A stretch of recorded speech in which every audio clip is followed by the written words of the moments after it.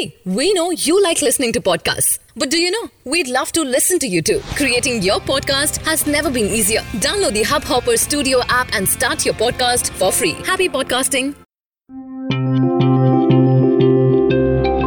Hubhopper Originals. Hello and welcome. You're listening to How's That? A Hubhopper original podcast where we take a look at the biggest and latest news from the world of cricket.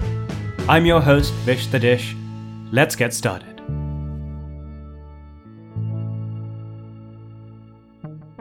"2019 is right around the corner. Yes, we may be right in the thick of both the international and domestic seasons, but this is as far as the calendar goes, and it's also the perfect time to look back at the last 365 days worth of cricket news. There were some huge performances on the field this year, with Virat Kohli leading the way with his bat. Keep in mind this episode was recorded on Boxing Day, with some teams still in action, namely India, so bear in mind that these stats are all indicative of the year up until Christmas.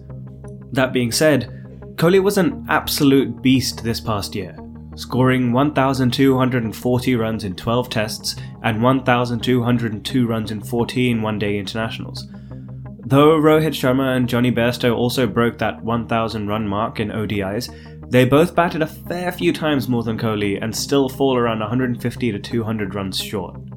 Speaking of Johnny Bairstow, he played his part in a mammoth 481 for 6 set by England against Australia, scoring 139 to go with Alex Hale's 147, with both batsmen taking just 92 balls each to reach their totals. Test cricket saw only 2 double centuries this year, one coming in the form of the 219 not out from Bangladesh's Mishfiqur Rahim against Zimbabwe, and the other a massive 264 not out effort from New Zealander Tom Latham against Sri Lanka. In ODIs, Pakistan had their first ever double century scored by Fakhar Zaman against Zimbabwe, beating out Saeed Anwar's 194 run record.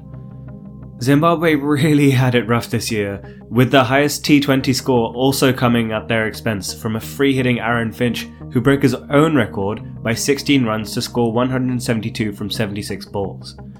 As we turn to test bowling, we had standout performances from Nathan Lyon and Sri Lanka's Dilruwan Pereira, who each took 48 wickets to lead the pack, though it's South Africa's Keshav Maharaj who had jaw-dropping figures, notching 9 for 129 in a second inning effort against Sri Lanka. ODI bowling was ruled by Afghanistan's young star Rashid Khan, who's quickly become a household name in the cricketing world after stellar performances both for Afghanistan and in the IPL. While all of this shows the huge progress being made in cricket prowess and skill, the sport has had its fair share of controversy over the year. From Mithali Raj's quizzical omission from the Women's World T20 semi-final, to Virat Kohli's Leave India rant online, and even Mohammad Shami's accusation of assault and infidelity, there's been much to talk about this year. But how can you talk about cricket in 2018 and not talk about the Australian ball tampering episode?